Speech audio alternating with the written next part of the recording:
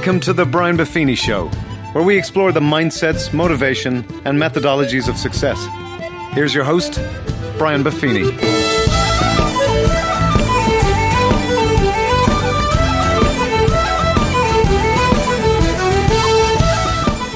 Well, the top of the morning to you, and thanks for joining me today. We're going to talk today about what matters most. I'm very passionate to share this with you today. You know, I believe that the decisions we make, the trouble we often experience in our life, the stress we live under, is often as a result that how we're living is not aligned with what's actually most important to us in our life. And it creates all this pressure and all this stress, and we end up getting to a place we don't want to be in. And so that's what we're here to talk about today.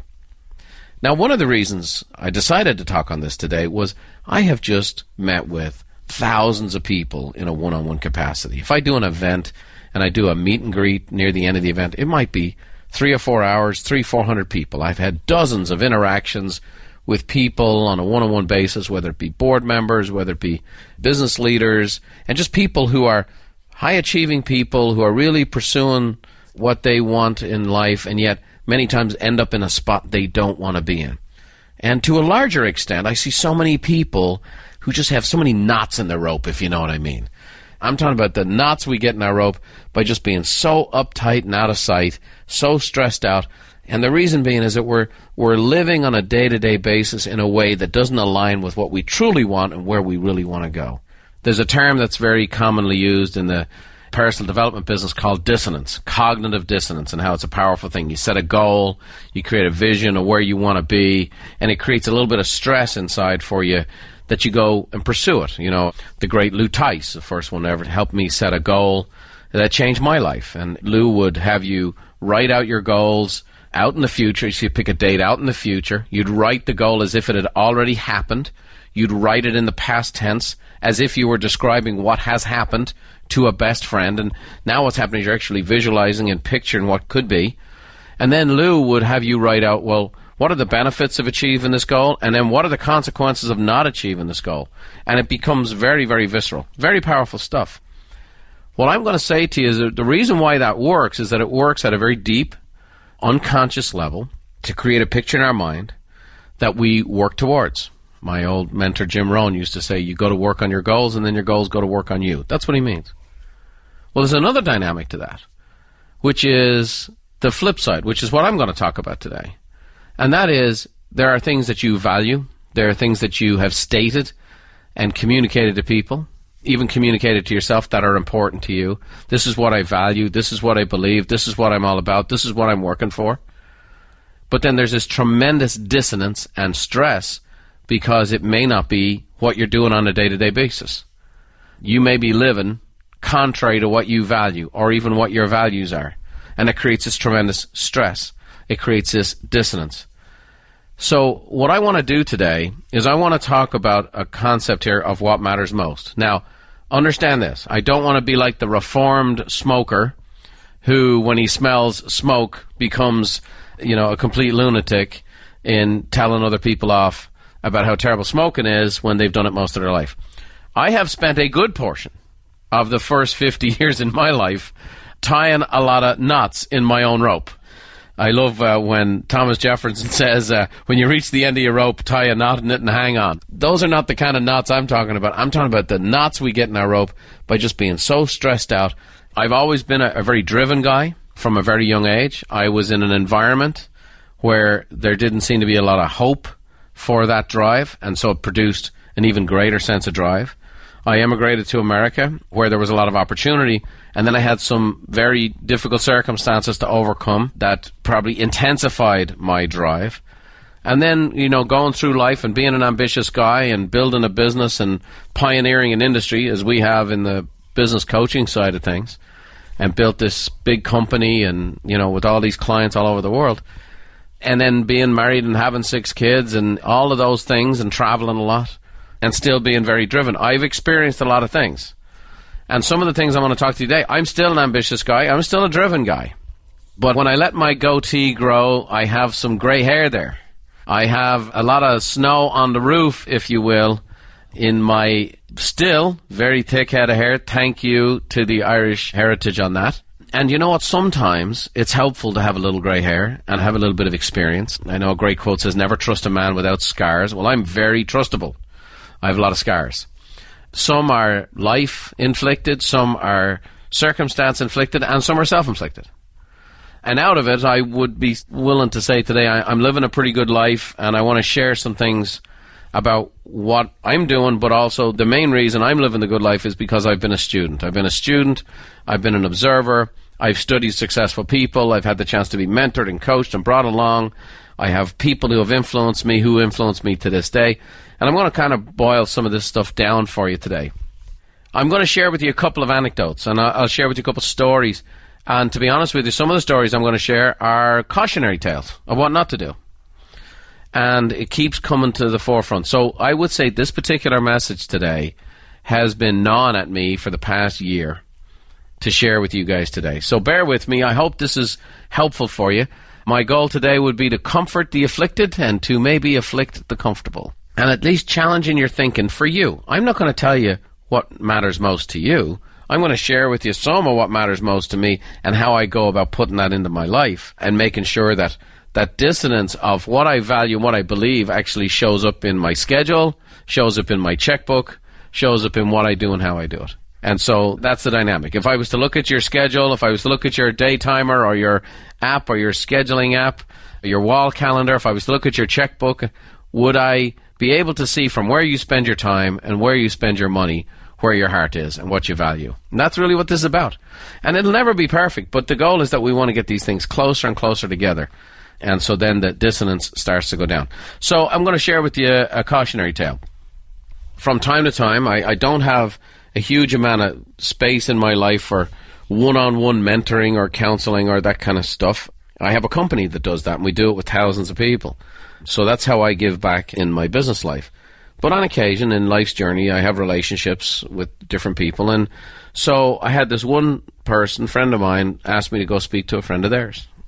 Very successful business guy, owns a small business, went to meet with him, had lunch, toured his facility. He had an excellent practice, really had it going on, cutting-edge business, had his finger on the pulse, doing very well. Neat fella, good character, nice family. I mean, just a good guy.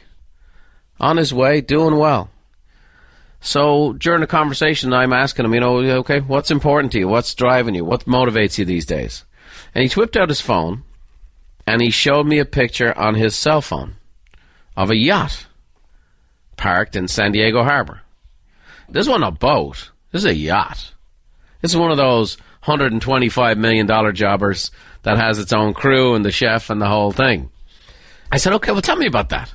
He goes, he said, I just so want to be there. I just see myself. I'm visualizing. I'm affirming. I'm doing, here's self-improvement 101. He's doing all the stuff.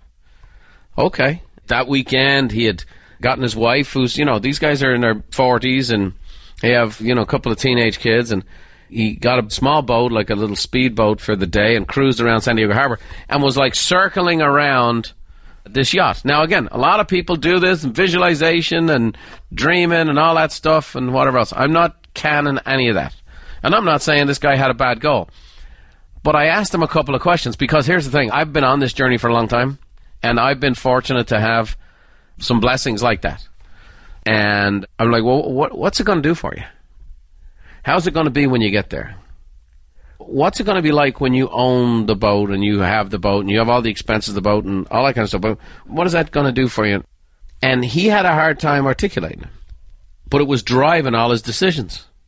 20 minutes later into the conversation, I find out he's got this harebrained, real risky idea he's trying to pitch me on. So it wasn't just a simple little come down and have a lunch meeting, Brian, which, I get pitched 100 times a month on how I can invest my money. And it always starts out with the classic, nobody's ever done this before. Sometimes there's a reason nobody's ever done something before. And so he says, nobody's ever done this before.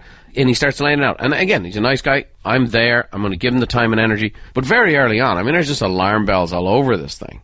I see where the threats are. I see where the big companies are already in play on this stuff. I know somebody who's already part of a publicly traded company that's on a board, that they're already working on this very thing that this guy says is the groundbreaking floor, and these guys have almost got it finished. And if he did get it going, he's going to get swallowed up and chewed up alive. And I'm just sitting here, and I got the alarm bells going, but I'm just being quiet, listen to him. And then he tells me he's taken out a 22% hard money loan, borrowed against his house and his business, to go pursue this really, really shaky, flaky, maybe 1% chance of working. I'm an optimist, so I would say this thing had a percent chance. And I'm sitting here, I feel like I'm watching a child walking across the freeway when the cars are going 60 miles an hour, 70 miles an hour. Like, it's inevitable, what I'm seeing. It's inevitable what's coming. It's inevitable. There's just basic rules that have been broken and this and that. And again, what about Fred Smith and the founder of FedEx, and he couldn't make payroll and he flew to Vegas and he put it all on black and he made enough money to go. Here's the thing. FedEx was a brilliant concept. It was a sound idea. It was an existing business. It had some great stuff. I'm not trying to throw cold water on people having ideas. I'm a serial entrepreneur. I've owned 47 businesses, for the goodness sakes. But after you do a bit of this, you learn a few things. And bottom line was, without question, this guy's about to plow into a brick wall at high speed, at a high rate of debt, probably put serious pressure on his home, serious pressure on his business, and bring serious pressure on his family. And he's a good guy who I think has lost sight of what matters most. Because here's what I can tell you. I've had my own private jet for 17 years. Loved every flight. Sold it last week. You know what I sold it last week? Doesn't affect me one bit, because my identity and my image is not tied up in that blooming thing. It was a fantastic way for me to be in two places at one time, for me to go do what I do for a living. I'd go do a seminar in Houston, I'd be home and have dinner with the kids. I could go and do a seminar in Virginia and took the kids in at night and read them a bedtime story when they were small. That's what it was to me. And I loved it. I had a great time with it. But I didn't have my identity tied up in it. And when I started digging deep, here is a guy that's doing a lot of the things right, a lot of things that my podcast and other podcasts and other books and other seminars will tell you to do. Set a goal, make it a stretch, affirm it, believe it, pursue it. Yeah, great. The key is, all this stuff has to be aligned with what matters most. I'm giving you an example. You go, well, that's not my story. I don't have a yacht. What do you have? What do you have? What are you grinding on every single day? What's your mind grinding on every single day? And what sometimes are we missing out on is this thing called the precious present. Again, I'm not trying to be today's Debbie Downer, but I would also tell you that in the last 90 days, that 3 people that I know that are quality individuals that have so much talent and so much going for them, so much life ahead of them, ended their life. It's just crushing. It's crushing to see. And it's always gets back to this concept of what matters most and how we lose our perspective, and then all of a sudden we're chasing after something else that might be uncatchable, that might be unattainable. And by the way, when you get there, may be the emptiest thing you ever experienced in your life. I have had the experience of, once I get here, I'll be that. I've had those many times in my life. Once I get here, I'll be that. Once I get here, I'll feel this way about myself. Once I get there, I'll have made it. I can't tell you how many times I got there. I'm a doer. I'm a grinder. And I got there and it wasn't much of what I thought. Brett Favre a few years ago. His standing on the podium being handed the Super Bowl trophy, and he said, the confetti's falling, there's 80,000 people, there's 300 million watching, and he said it was the loneliest, emptiest feeling of his life, because as they put the trophy in his hand, he said to himself, is that it? There's an awful lot of people have had that experience. Oh, by the way, an awful lot of people who've had that experience and said it out loud are people who've achieved. Today, I want to do this. I want to give you a balance. I want you to be driven. I want you to be ambitious. I want you to pursue your goals and dreams. I want you to get everything your heart's desire. I would love that for you. And I would also like you to be in such a place that by the time you get there, you not only enjoy where you get, but you enjoy the heck out of the journey, and it's what you really want. So, I'm going to give you some how-tos today to help you analyze for yourself what really matters most to you, so that you can be in a place where what you're working towards and what you're striving for and what you're sacrificing for is really what you want. So, 3 points. I often have 3 points to these. is to figure out what matters most and how to live what matters most. It's about priorities, it's about principles, and it's about a plan. There you go. I sound like one of those old-time preachers there with the 3 points, and they all begin with the same letter. Anyway, priorities. So a priority, according to Mr. Webster, is something given special or prior attention to. Another definition would be it's a thing that is regarded as more important than another. So what are your priorities? Okay. Now there's 3 ways to go through this. What I value, what I need, and what I want. Okay? And so these become your priorities, and then they become a verb. So it goes from being a noun to a verb, because then you go from these are my priorities to this is what I prioritize. And that's what I'm all about. I'm all about not just tickling your ears here, doing these types of things. I'm interested in impacting and improving your life positively and giving you some things that you can take action on. So what I value, what I need, and then what I prioritize. Okay, people like Stephen Covey, right? Stephen Covey wrote 7 Habits of Highly Effective People at 57. Why? Because he had to have lived a bit of life and had a bunch of experiences and had been out there for years and years and years and years and years, and then he wrote the 7 Habits of Highly Effective People. Okay? Zig Ziglar was 47 years of age when he started public speaking. You know, in the world we live in today, somebody's vining on Tuesday, blogging on Wednesday, and they're on the Celebrity Apprentice on a Friday, and then their best-selling book comes out the following Friday, and, you know, we're supposed to just run after that and say, yeah, that's great. And you have someone who's learning on the job, and you're learning on their time as well. So it helps to have a few scars. It helps to have a bit of grey hair on the roof here. Stephen Covey said the key is not to prioritize what's on your schedule, but to schedule your priorities, and we're going to get into that today. Okay, so first of all, what do I value? Value is a person's standards of behavior. It's a person's judgment of what's important in life. Now, I'm going to go over this again because this is a big deal. And in the world we live in today, anybody who talks in terms of principles and values, the next thing that's going to come up, because our ears are so in tune with offense. Everything is about offense, taking offense. We have people who have become almost militant in the enforcement of political correctness. And then now what we have is a movement that's so contrary to political correctness, it's crude, and it seems to have no civility. And this is kind of the environment we're in today. There was just yesterday in the recent tennis tournament, and a guy who's been 30 years, a beautiful guy, he's done great work, brought tennis to the inner cities, and he said a word which could be misconstrued, and all of a sudden the social media lines up, and this guy needs to be fired immediately, and yada, yada, yada, yada, yada. It's not what he said, it's not what he implied, but it's become something. So when I say, what do I value? That's what for you to decide. I know what I value, and I'm very comfortable telling you what I value. I have no problem. I'm not looking for anyone else's approval on what I value. I'm asking you, what do you value? What are the standards of behavior or one's judgment of what's important in life? Now, here's a little double-edged sword on your values.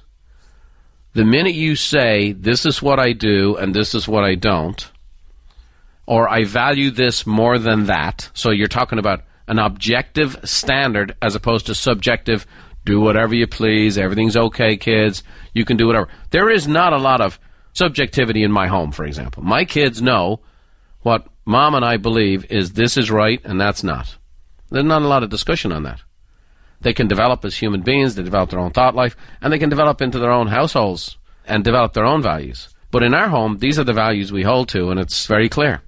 What I want to share with you is that what you value, whether you're intentional about it or unintentional about it, that the word judgment I just mentioned, it's going to happen. Now, for example, you have to be so committed to your values that when other people's judgment of you comes, you understand that that's part of it, that's the price you pay, but this is what I value. Now, the other side to this coin, there's actually several sides to this, it's more like a dice than a coin. The other side to this is that most people haven't clearly defined what they value, and so because of that, when they take action, their actions are subject to judgment. And now, all of a sudden, the person sometimes can't handle the consequences of that. And I'm going to give you an example. I live in San Diego, California. We have had a football team in San Diego for 56 years called the San Diego Chargers. So there's been all this back and forward on trying to get a stadium built and whatnot. And there's political stuff involved and huge money involved. And there's bigger money up in LA, bigger market, bigger media market, so on and so forth. So the team's been trying to, maneuver its way that way and so on and so forth. And it wasn't well led. The owner of the team didn't do a great job leading it. He thought he had a deal with the NFL. The NFL owners didn't back him. But in the meantime, he kind of dirtied his trail here in San Diego. So he tries to come back to San Diego, make a deal with the voters and the people are like, nah, you kind of blew this. Still willing to work with them, but now you're not going to get what you want. We'll give you this other thing over here. Okay. So they recently made a decision to move to LA. Now, the owner of the team has the right to do that. It's free market, free system. Part of the challenge for these guys in the NFL is that a city finds its identity in it. It's not called the Dean Spanos Chargers. They're called the San Diego Chargers. And there's a lot of people that helped that franchise, which was worth $50 million, is now worth $2 billion. Well, that was done in this here town.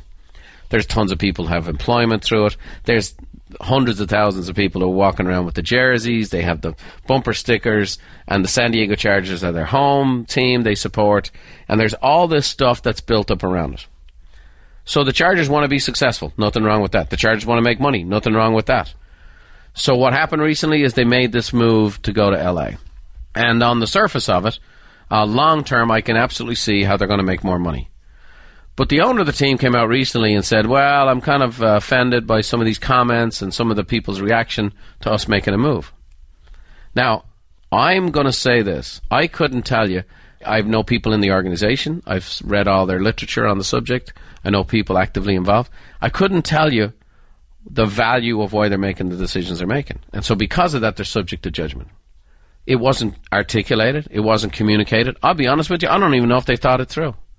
They're actually gone to a city that doesn't want them and leaving a city that really does want them.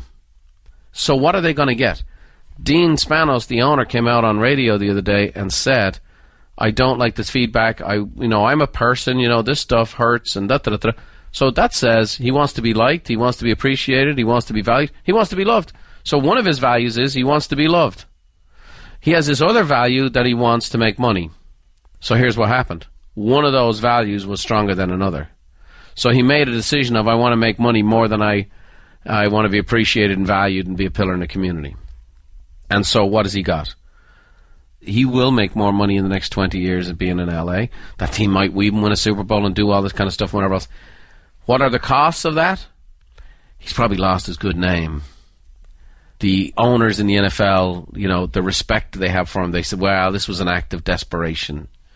The people in LA, they showed him and his team on the Jumbotron at the Laker game the other day, and the stadium booed them because they don't want them. So here's the thing I'm going to give to you. And again, I don't know all the facts of the situation. I'm not the perfect expert on this whole thing.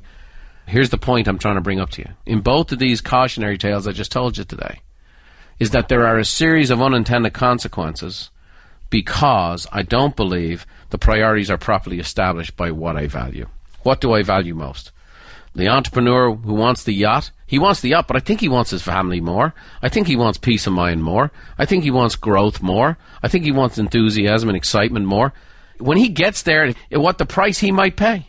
He might lose his wife. He might lose his kids. He might lose his home. He might lose his business. Now, let's say he doesn't lose any of that, but he gets the yacht. But the price that he paid was he damages all the other stuff. I'll tell you what. Out in the water. Now, it might be enough for him. And you can say, great, good for him. All I'm asking is, what do you value? What do you value? Before you make the decisions. Dean Spanos owns the Chargers. I don't know the whole circumstance. I'm here making a judgment. Why? Because the values haven't been clearly articulated. But the fact is, what he's getting is an awful lot of what it seems like he doesn't want. It seems like he's entered into an extremely stressful season, an extremely difficult season that's going to go on for a long time. And the one thing he's going to get is money. And I don't know that money is, at the end of the day, the highest of values. One of the richest men who ever lived, arguably the richest man who ever lived, was King Solomon.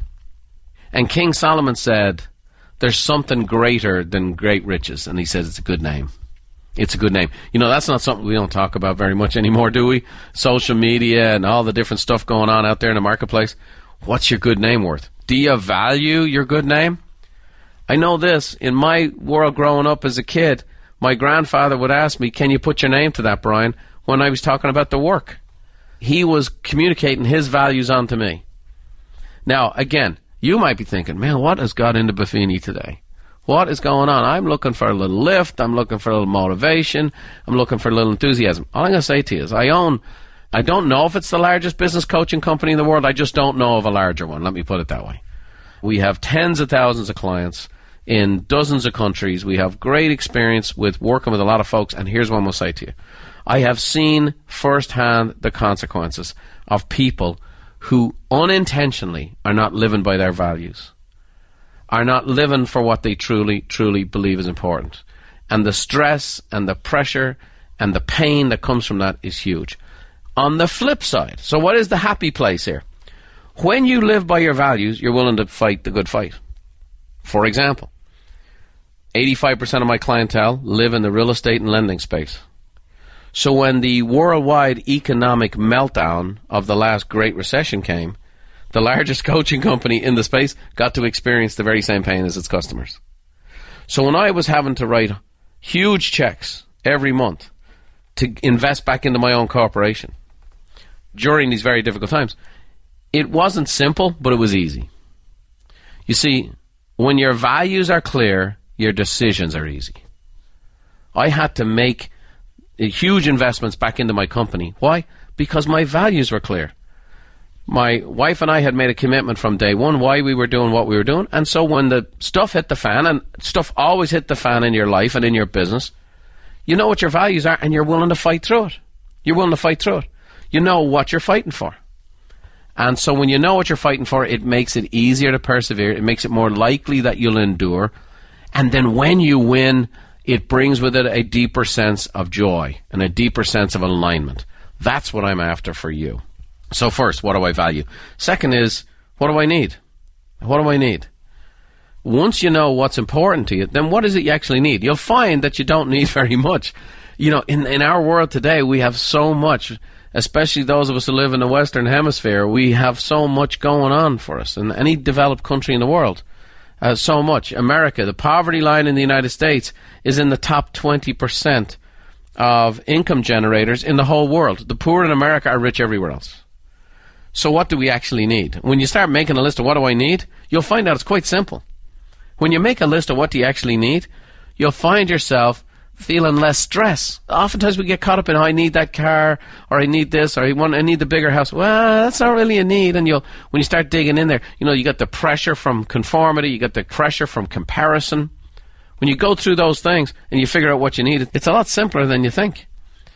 We always love the Rolling Stones. You can't always get what you want, but if you try sometime, you just might find you get what you need. Love that. It turns out Mick Jagger at 73, he needed another baby. How about that? Fair play to him. See, I love that. That's awesome. Fair play to you. Rock on, Mickey. Here's the thing. That's great. That's what that fellow wants to do. That's what he values. That's what's important to him. Those things are aligned. You go for it. And that's what I'm saying. I'm not saying I'm owning a boat or owning a jet or any of those things. There's nothing wrong with any of those things. Not, absolutely not. They're great. Great. But at what price? What do I value? Then what do I need? Then you get into what do I want. And a want is a desire, okay? A need is a requirement. A want is a desire. To have a desire to possess or do something is a want, okay? Jim Rohn, you say, when you know what you want and you want it bad enough, you'll find a way to get it. You'll find a way to get it. Now, here's a little asterisk on this, and again, a little bit of snow on the roof. I wouldn't have known this, is with the change of seasons in your life, what you want is going to radically change. That's just important. What I want out of life today is very different than what I wanted out of life at 25 or 35. Probably even very different than what I wanted out of life 5 years ago. This podcast would not exist if I hadn't developed in certain ways in what I wanted. It's just a dynamic, and you have to understand that you're going to have different wants in different seasons. And sometimes people beat themselves up because, for example, their relationship with their spouse, significant other, partner they had a scenario where, this is when I first fell in love, this is how I felt, and this is what I want, and so on and so forth. And you go into a different season of life, and many times people lament, oh my gosh, but it's not like how it was when we were first together. It's not supposed to be. Okay? It's not supposed to be. Third grade desks are small. They're that small because you're not supposed to fit in them when it's the 10th grade. Okay? An acorn gets planted, it becomes a sapling. A sapling is different than a giant oak. It's different seasons. It's supposed to be different. And so you have to understand that your wants are going to change with the different seasons of life you're in. And sometimes we get, again, that conflict, that internal stress, that distance. Go back to what do I value, go back to what do I need, and it's okay to want something different today than you wanted 5 years ago. Again, Zig says you can have everything in life you want if you help enough people get what they want. That's a great mindset for service and for growth and for living. And again, that's the perspectives of someone who's been on the planet a little bit longer. You start to see those things more clearly. So, what do I value? What do I need? What do I want? That will help you establish your priorities. And out of those priorities, you'll be able to give special attention to something that you say, no, this is what's truly important to me. This is what's truly important. This is what's important to me. This is what's important to us. This is great for a relationship. This is great for a family. This is fantastic for a business. What do I value? What do we value as a business? What do we need? It's interesting. Our company recently, one of the things I talk about is I value the ability to impact people over an extended period of time. And so in the culture we live in today, that's harder and harder to do because, our attention span is dropping. People get bored easily. People get addicted to the new and the next. And so I'm looking for long-term relationships with people that we can invest in. So this last year, we developed a program where we put huge money and huge resources and built a program called the Blitz, which was an investment back into our membership that we said, you don't have to pay anything. Pay anything else. You're already paying. We're happy to serve you. We are taking our level of service to you to a whole nother level and to give back to our existing clients. Well, what do you think's happened? The level of engagement's off the charts. People are crawling in left, right, and center to come and be a part of us. There's sales records happening all over the building that never happened before. And what did we do? We focused more on helping our clients get what they want. And we did it with that in mind and held it with an open hand. And guess what? We're getting more of what we want. So, again, I know it works. I know it's worked in my life. I've been studying people who have been sharing their wisdom for thousands of years in many different capacities. I just want to make sure that whatever you're pursuing, it's what you value, what you need, and what you want. A neat little quote I have is, it's not an issue of wants versus needs. It's an issue of wants versus priorities. And that's the beauty. You go back to the top of the list, okay? You go back to the top of the list. So the first thing we were going to talk about was priorities. The second thing we're going to talk about is principles. You might say, well, isn't a priority, a principle, what I value? There's some closeness there. There should be, but they are separate. A principle is a fundamental truth or a proposition that serves as the foundation for a system of belief or behavior, or even a chain of reasoning.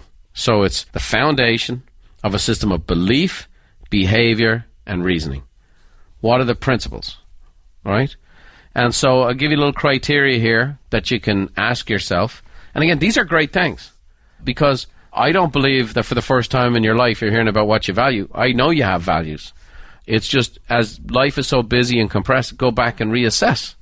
What do I value? What do I need? What do I want? So in the principle side of things, it starts with what I believe, what I've learned, and what I live. Now, this is really big stuff. And it sounds great, doesn't it? What I believe, what I've learned, what I live. You think about those things. There's great alignment there. And if you're listening to this in your car, don't be writing it down and getting into traffic problems. Listen to it again when you can write down a few notes. So, again, Thomas Jefferson, all right? You go to Washington, D.C., you'll see a big old memorial to him. He said, in matters of style, swim with the current. In matters of principle, stand like a rock. In matters of style, swim with the current. In matters of principle, stand like a rock. And so I love that. And so principles are what I believe. That's basically It can be the confidence in something or someone.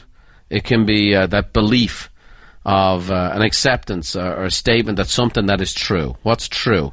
What's true to you? What's true in your life? C.S. Lewis used to say, we are what we believe we are. And very similarly to that, Paulo Coelho, who wrote The Alchemist, said, you are what you believe yourself to be. What do I believe? What do I believe about myself? What do I believe, like the value of work? There's people right now, there's 50% of millennials polled in 2016 said they don't believe the American dream is available to them. And I can understand that. We have a higher percentage of people living at home. It's the first time in a generation we have people who are not 5 years removed from college, are not making more than their parents made at that same time. I can see where there could be some challenges. You see what's going on with social media, see what's going on culturally, all these different things. But here's the thing. You have to choose to believe that. You have to choose to believe that the future is not as bright for you as it was for your parents. Now, I happen to have 6 millennials that call me dad. And I can tell you this, none of them believe it. None of them believe that. So it's a matter of what you believe. What do you believe about and what do you believe in? Do you have something to believe in? I know I do, for me. And I make no apologies for it. Like, I know what I believe. I'm not preaching at you. I was like, I talked to someone the other day who was distraught over the recent elections and all this kind of stuff. And I was like, oh, my hope is not in who's in the Capitol building in Washington, D.C., one way or the other. My hope's in heaven.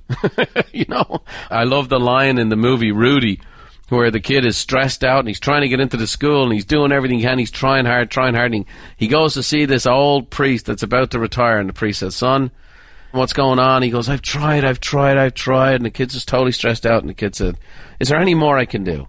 And the old priest says to him, son, I'm 40 years of theological study. I've learned 2 things. There is a God, and I'm not him.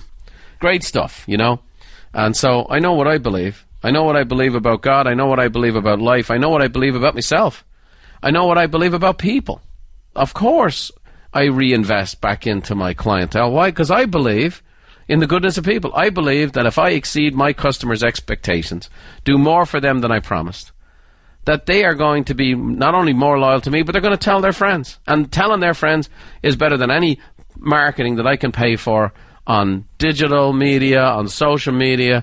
I could run Super Bowl ads for millions of dollars, or I could have my customers talking to their friends about us. I believe that. So that's how my actions show up. That's how our company runs. That's what I believe. I'm not asking you to believe that. I'm just asking you to write down on a sheet of paper for yourself what you do believe.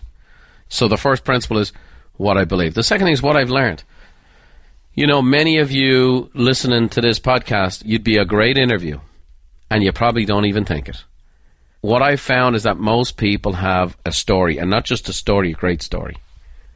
In fact, most people that have a great story don't think they have A, story at all, B, it's not worth telling, and C, the things that's most interesting about their story are the things they would never want to tell anybody. They're the things that would be the most difficult, maybe the most trying, sometimes the most embarrassing. Inspirational stories are only inspirational if somebody had a crash, if somebody had a fall, if somebody went through difficult times, if somebody had some tragedy take place. All these inspirational movies, they don't just, it's not Sunday school milquetoast, it's all these great challenges. And that's one of the things about it. In our company, we love telling our clients stories. Most of these clients that we tell their stories in videos and other things that we do, they have fantastic stories, and none of them think they do. And the part of their story that's actually most helpful to someone else is usually a mistake they made or something that happened that they're not real happy about, or even proud of, or sometimes embarrassed about. Again, the reason I think I'm of value to so many of you folks here today is I've tried a lot of stuff, and oh my goodness, if I was to give you a podcast on all the things I tried and failed in, you'd need a heck of a lot more time than I normally take on a podcast. So what I've learned, what information have you gained or acquired? Maybe you learned certain skills by experience, or maybe you've been a student of life, or been a student in regards to getting yourself, not whether formal, but also informal education. What have you learned? The great Brian Tracy says, commit yourself to lifelong learning. The most valuable asset you'll ever have is your mind and what you put into it. I did a podcast which was episode 11, which was a short little funny story I told, And basically, the three things that I've learned in 50 years was trust more, worry less, and enjoy the journey. You know, I'll tell you what, guys, what I've learned is now come and been elevated to what I believe. And that's a little statement I say to myself all the time in the form of an affirmation. So not some affirmation I read in a book and you should say this and you can grow flowers in your backyard. It's, I say this because this is what I've learned. And by the way, I've learned this the hard way. Experience is often when you get an awful lot of what you don't want.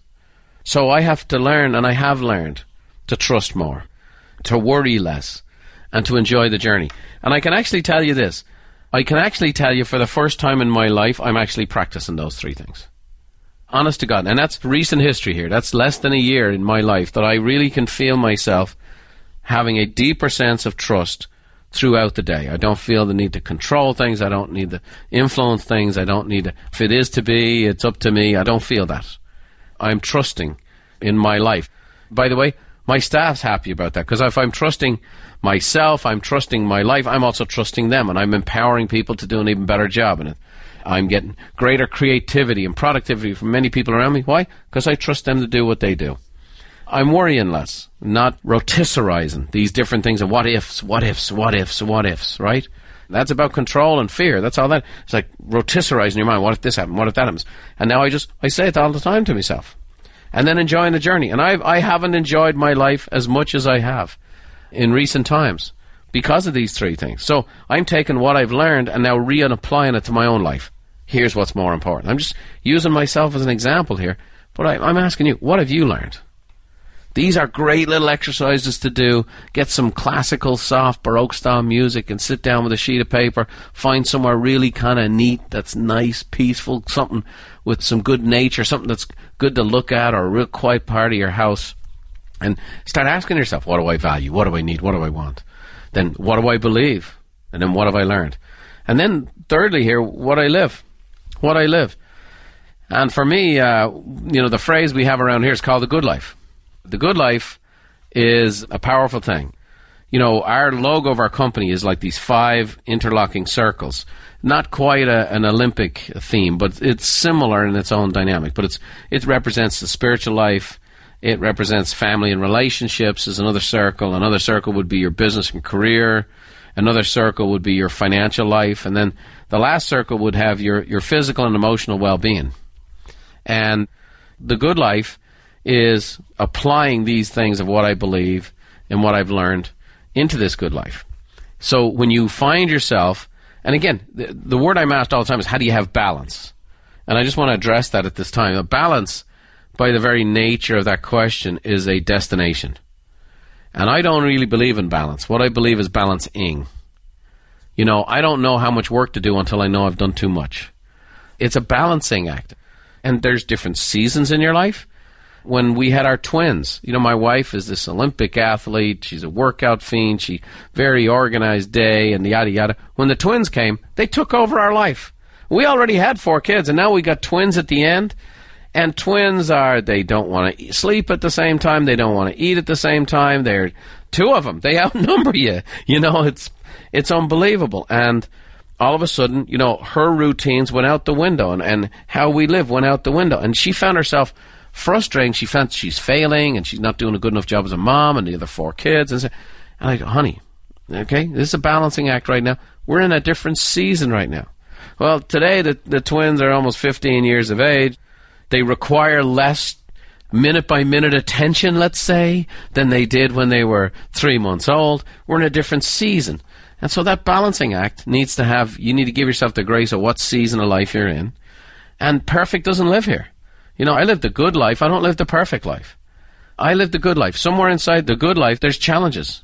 There's difficulties. There's setbacks. There's heartbreak. There's world events that take place that are hard to stomach. I mean, there's a lot of stuff goes on. Life is good. It's not always great. And so I live the good life, and I have the peace of that. And the reason I have a sense of peace of that is that I'm living by my values, and I'm pursuing on the basis of what I need to what I want. I'm living what I believe. Not perfectly. Of course not. It's a balancing act. And I'm applying what I've learned. Sometimes I have to relearn those things, by the way, again. But it shows up in my life every day. That's the kind of where I want to finish up here today with some real practical stuff, because that's what people know me for. Once you know what your priorities are, once you've established your principles, then what you have to do is you put them into a plan. And this is where what you believe shows up in your daily life. Okay? A plan, by its Webster's definition, says it's an intention or decision, remember that word, about what one is going to do. So, to me, a plan is, this is what's been decided and this is what I'm deciding to do. And the plans are very simple. It's the what, the how, and the when. The what, the how, and the when. Old Ben Franklin, he achieved quite a lot in his life. He said, by failing to prepare, you are preparing to fail. So, let's take a look at the plan. First of all, what? The what is, what are you going to do? Well, I break this in my life, and you'll see how this shows up in the schedule in a minute. I start with the personal, and then I get to the professional. Now, in my life, for the majority of my adult life, my work life has dominated my life. I'm not going to say I'm a workaholic or have been a workaholic, but there's times when instead of working to live, I might have lived to work. That's certainly, if I had things I did to excess, it would have been work. So, but I have always put the personal stuff first because I never wanted my relationships and the things I valued most to be a casualty to my work. So here's what we do in the Buffini home. Bev and I have a weekly meeting. We then do quarterly planning, and then we do an annual review. Now, that might sound a very corporate approach, but I'm going to tell you, when we have missed the meetings and haven't done this stuff, that's when the stress has been at its most difficult. That's when my wife and I have not been on the same page. That's where all the tension starts, because here's the woman that I love more than any other, who I want to spend the rest of my life with. We've been married for almost 27 years, and yet, here's all the tension, and it gets into trouble with something as simple as, oh yeah, it's been 3 months since we had a sit down. Not that we haven't gone on a date or a this or that, but actually sat down with, the calendars. What are we doing? We have a lot going on. We got 6 kids that are all super active and engaged, doing multiple things and sporting activities and yada yada. And it's great. Love it all. But I haven't always loved the process of it when we haven't been on the same page. So we have a weekly meeting. Hey, what's going on? What are we doing? What's on the schedule? The quarterly planning is almost like a small amount of review. Man, how's this working out? There's times when we've had our kids in one activity and after a quarterly review we go, man, we're not renewing for the next quarter. That was chaos. That's just too much. We bit off more than we could chew. Has that ever happened to you? And you just give yourself the grace. Okay, we're going to do that.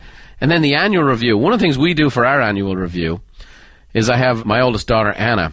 We will actually make a list of all the things we did. She goes to everyone in the family's phone, downloads all the pictures and all the videos, and then she puts together every year a video, like a highlight reel of the year. It's phenomenal.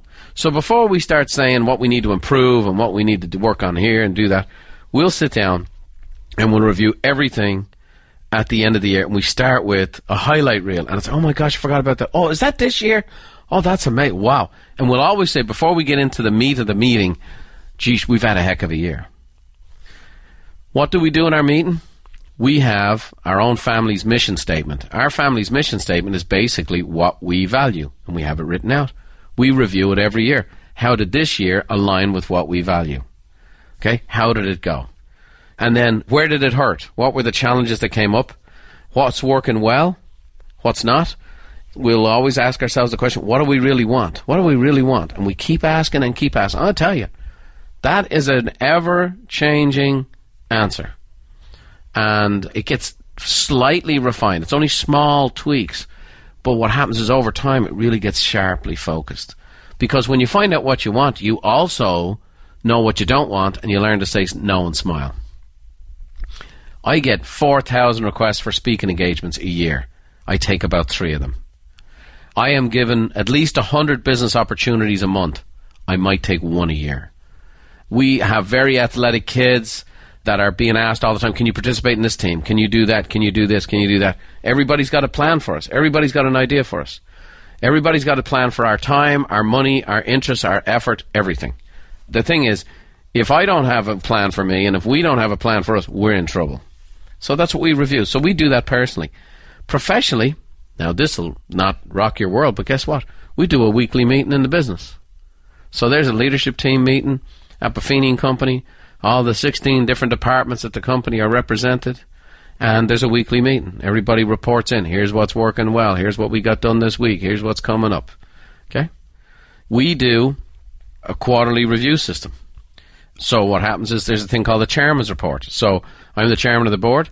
So the CEO, my brother Dermot, who you heard on a recent podcast, and the CFO of the company, they meet with me for a half a day, and they review with me first the financials of the company, and it's once a quarter. And it's called the Chairman's Report. And what's working well, how are we doing, what are all the different financial implications. And then Dermot and I will meet, and we review everything that has been going on, and how does that match up with perhaps the long-term vision of what we're trying to achieve. One of the things that's been very, very helpful for us has been, again, a previous podcast, I think it was episode 31, which was the interview with Brian Moran, as you say in America, who wrote the runaway bestseller, The 12-Week Year. A fabulous, fabulous book. Well, we're not only using that as individuals, we're using that as a company. In fact, Brian Moran is actually consulting with our company to help us with our 12-week focus. And then we do an annual planning with the executive team, and that is very similar. What's working well? What were the highlights of the year? Similar to what I do with my own family. What were the highlights? What worked well? What did we learn this year? What's not working well? What do we want? And then compare that with perhaps the 3 to 5 year goal that's sitting out there that we have in mind of where we're trying to get to. So that's a very, very practical application of applying priorities and principles into your daily life, both personally and professionally. So I do that on a business level. I do that on a personal level. The next piece is the how-to, right? And so you get the what to, now you get the how-to. Warren Buffett, he's done pretty well. I don't know if you know that. He's been actually buying a lot of companies lately, and he was asked at a recent conference what the key to productivity was. And he says the solution for productivity is training, systems, and motivation. So the how-tos, we need to commit as people that we can still grow, we can still learn. I have, right behind me in my podcast studio, I have a brass plate that says, Ancaro Imparo. That brass plate is a replica of what was in Michelangelo's studio. And what that says is, I am still learning. I am still learning. Michelangelo, who's one of the masters of all time in his craft, in regards to the arts, he, to the day he died, said, I'm still learning. The how-tos, I would just say, is skill development, habit forming, development, growth, training, coaching. I read recently the International Coaching Federation did a study, and they said this was of employees who had participated in at least 1 year of coaching. So they went and applied, they paid money out of their own pocket to get a business coach. And it said 62% of employees did better in goal setting and achieving.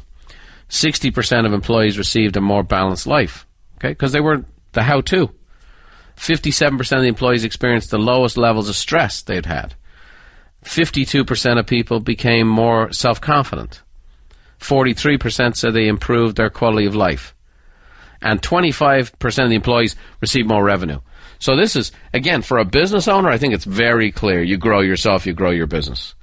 But here was people actually working in a company who invested in self-development, and here were all the consequences, the positive consequences. So the what, go do your planning meetings, weekly, quarterly, annual review. The how, it's your skills that pay the bills. That's what my friend Joe Nego said.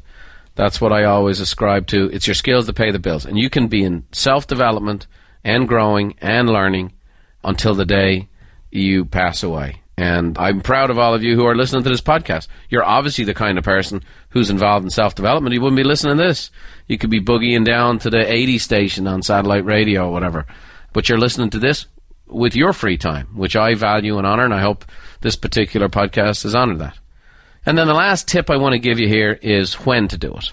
When to do it. So I'm going to give you, and again, this is an evolution of my life, but I want to share with you the calendar, how the calendar works in our home life, which the good life happens. I said, show me your checkbook and show me your calendar, and I'll tell you how you're living by your values.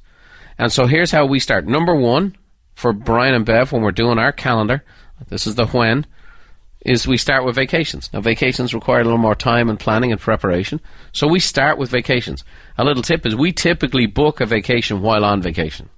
So when we're on vacation and we're all chilled out, relaxed, enjoying the heck out of it, that's when we book a vacation. It's hard once you get into the grind. We're going on a vacation here very soon, and a couple of our kids are like, but Dad, we're going to miss some practices. Now, we're the kind of people, we never miss a practice, never miss a game, always commit when we're in. But what happens is, we're involved in so many things, there's actually no time available in the schedule to do this stuff. So what does it mean? We have to actually say no to something else, cancel something else. We tell the people ahead of time before the season begins, this is when we're going on vacation. By the way, no one is going to enjoy the vacation more than the kids, because when they're there. And by the way, when we're on vacation, that's when we'll be talking as a family and planning the next one. I'll start booking the trip for where we're going while on vacation. The second thing is we put our kids and our kids' commitments on the schedule. All right, so that's what we value. You don't have to do this, but this is how we do it. So we value our time together. In our home, we say, we spell love, T-I-M-E. That's how we spell love in our home, T-I-M-E. So the when is everything. So the vacation's first, and then the kids' commitments. I've made decisions. I have turned down hundreds of thousands of dollars on occasions to say no to an event or a series of events because one of my kids' events was on the schedule. Now, you can say, gee, Brian, that's easy for you to say, you know, you're the guy and you have all this and you've achieved it now. But on the way up, let me tell you, on the way up is when I learned how to do this. When I was telling you we're in the teeth of the recession and I'm having to write checks to my own business with many, many, many zeros on them to help infuse capital into my own corporation, I was turning down events and gigs and some high-paying opportunities to go do some things that were a higher priority to me with my kids. And they may have never even remembered I was there. It doesn't matter. It's what I value. It's what we value as a family. So vacations, kids' commitments. The third one, and this is something I had to develop. This wasn't maybe the first 10 years of my marriage, but I start writing in Bev time. Now, I have a gift from God. Her name is Beverly. And she is, you know, Lou Holtz used to give me a phrase about his wife. He said, I used to pray for her, now I pray to her. Okay, I could say that about Beverly. And so she is very low maintenance. She is totally devoted to our kids. Whatever they're into, she's into more. And what I find is, and what I found over time, is that she would not write herself into the script. And so what happens that is, she's very low maintenance, very easygoing, but I would see the consequences of that. And so finally I stepped up and said, hon, we're going to write you into the script. And I have these little things built into Beverly where I have her covered, or we have her covered, so that she can be written into the script. And it's amazing. Sometimes she goes and gets a facial in the middle of the day, and it's something small. It took an hour, and yada, yada. She's a new woman. So Bev time. The fourth thing would be Brian and Bev time. We have a great relationship. I'm going to say this to you. One of the things that happens to us is we get along so well that we can allow ourselves to, we miss a date night, yeah, we're going to go do this instead. Yeah, we miss the next date night, not a problem. Because when we do get together, we're just magic. Well, guess what happens? When you don't do those things, the magic starts to become a little more tragic. How about that? So, Brian and Bev time. The next one, this is recent. Brian time. This is very recent. This is the last 18 months. I would not write myself into the script. Now, I know logically that doesn't make any sense, but I know there's a whole bunch of people here listening today that are like me, that when you write yourself into the script or even say that about, I need to take care of myself and you put myself first and make myself a priority, that logically that stuff makes sense, but emotionally you don't even feel good saying that stuff. I always have something to do. I have always got people who have needs. I have people who are looking for me. There's more demands that I could ever possibly meet, and I tried to meet them for many, many years. What's happening now is, after the vacations, the kids' commitments, Bev time, Brian and Bev time, Brian's actually written himself into the schedule. So my calendar now has time blocking, where I have days and times blocked out by the week, month, quarter, and year that are just things that I'm doing for myself. It might be with somebody. It might be playing a bit of golf. It might be doing a bit of this. Might be doing a bit of that. I'm going to go home and take a short trip home just to see the folks. They're 86 years of age, living by themselves. Boom, I'm just going to go. I have these things built into the schedule where there's a little bit of Brian time. Now that I have those 5 things established, I hand my calendar to the company. So all of these demands, the 16 departments, the thousands of clients, the dozens of podcasts, the dozens of seminars, the 4,000 requests, the boards they want me to serve on, the ministries they want me to speak to, the things they want me to give to, all the different things that are pulling at my schedule left, right, and center. There's more time available on the schedule than what I've already committed to at the previous 5, but the previous 5 have gotten in there first. They're the priority. So they don't take the largest quantity of time. They take the time that's needed. And so the largest quantity of time is still to the business, but the business gets a handle on my schedule after the other priorities have been established. I learned that very early on in my sales career, and I have maintained that, and all that's happened is there used to not be a lot of Bev time. That got in there first. Then there wasn't enough Brian and Bev time, and there was no Brian time written in there. Those 3 things are now added in. And so, the company gets to then sit down with me and go over the schedule and say, we need this, we need this, we need this, we need this. And then number 7 is giving back and serving. Now, giving back and serving has always been in my schedule, but it used to come before Bev time and Brian and Bev time and Brian time. And now what I find is when I actually feed my own soul, when I actually take the time to do the things I need to do, when I am giving and when I am serving, there's no aftertaste, there's never a resentment, there's never a difficulty. I have a greater sense of joy. I don't know if me sharing that has any benefit for you at all, but I'm just sharing with you, this is what I do and how I do it.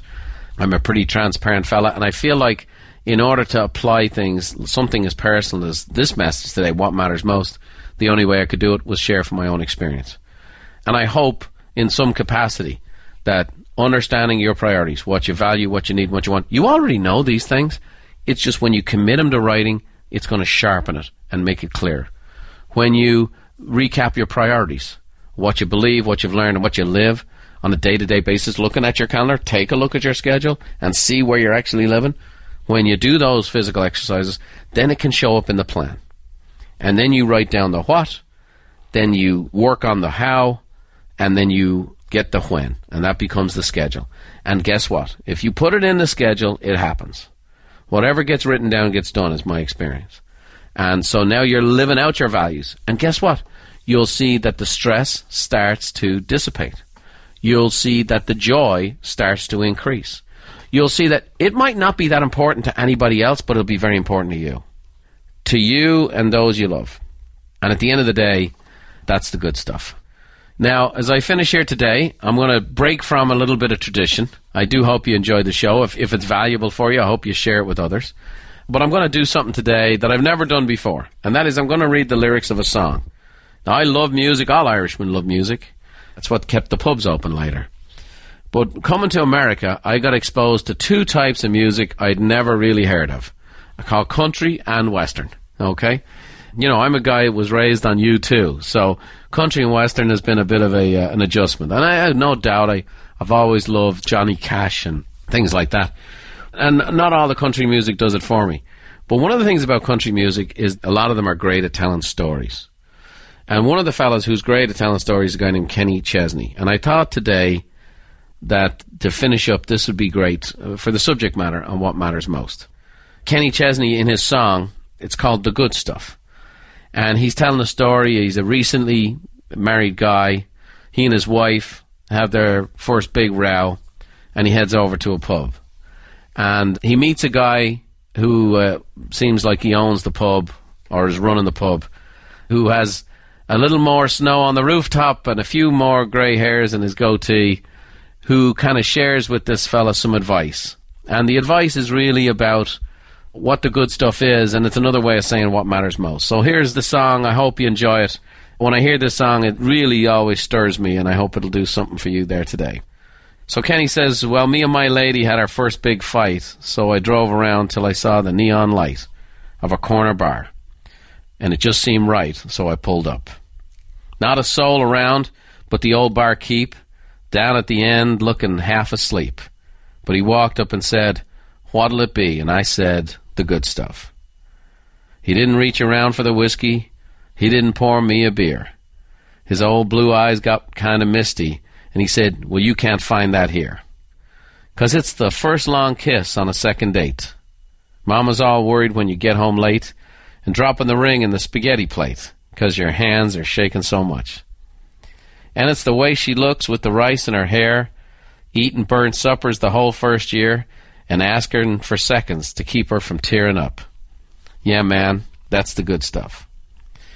He grabbed a carton of milk and he poured a glass, and I smiled and I said, I'll have some of that. And we sat there and we talked as an hour passed, like old friends. I saw a black and white picture and it caught my stare. It was a pretty girl with bouffant hair, and he said, that's my Bonnie, taken about a year after we wed. He said, I spent 5 years in the bar when the cancer took her from me. But I've been sober for 3 years now because the one thing that's stronger than the whiskey was the sight of her holding my baby girl. The way she adored that string of pearls I gave her the day that our youngest boy, Earl, married his high school love. And it's a new T-shirt saying I'm a grandpa, being right there as our time got small, and holding her hand when the good Lord called her home. Yeah, man, that's the good stuff. He said, when you get home, she'll start to cry. When she says I'm sorry, say so am I. Look into those eyes so deep in love and drink it up, 'cause that's the good stuff. I hope today you haven't found me to be preachy or teachy. I just hope today that you heard from someone who's trying to share his heart with you, from not only the mistakes I've made in my own life, but the things that have worked right. I have talked to thousands of people, and I have met with hundreds and hundreds, and I've seen people who have a lot of knots in their rope that maybe don't need to have as many. And I think what matters most is all about what's the good stuff for you. Keeping perspective on that, establishing those priorities, living by your principles, and putting it into your plan. And I think when you do that, you'll be living the good life, and that's the good stuff. Well, as I leave you today, let me leave you with the phrase I always do. May the roads rise up to meet you, and may the wind always be at your back. May the rain fall soft upon your fields and the sunshine warm upon your face. And until we meet again, may God hold you in the hollow of his hand. And that's the good stuff, too. We'll see you next time. God bless. 'Cause it's the first long kiss on a second date. Mama's all worried when you get home late, dropping the ring in the spaghetti plate, 'cause your hands are shaking so much. And it's the way that she looks with her rice in her hair, eating burnt suppers the whole first year, and asking for seconds to keep her from tearing up. Yeah, man, that's the good stuff. That's the good stuff.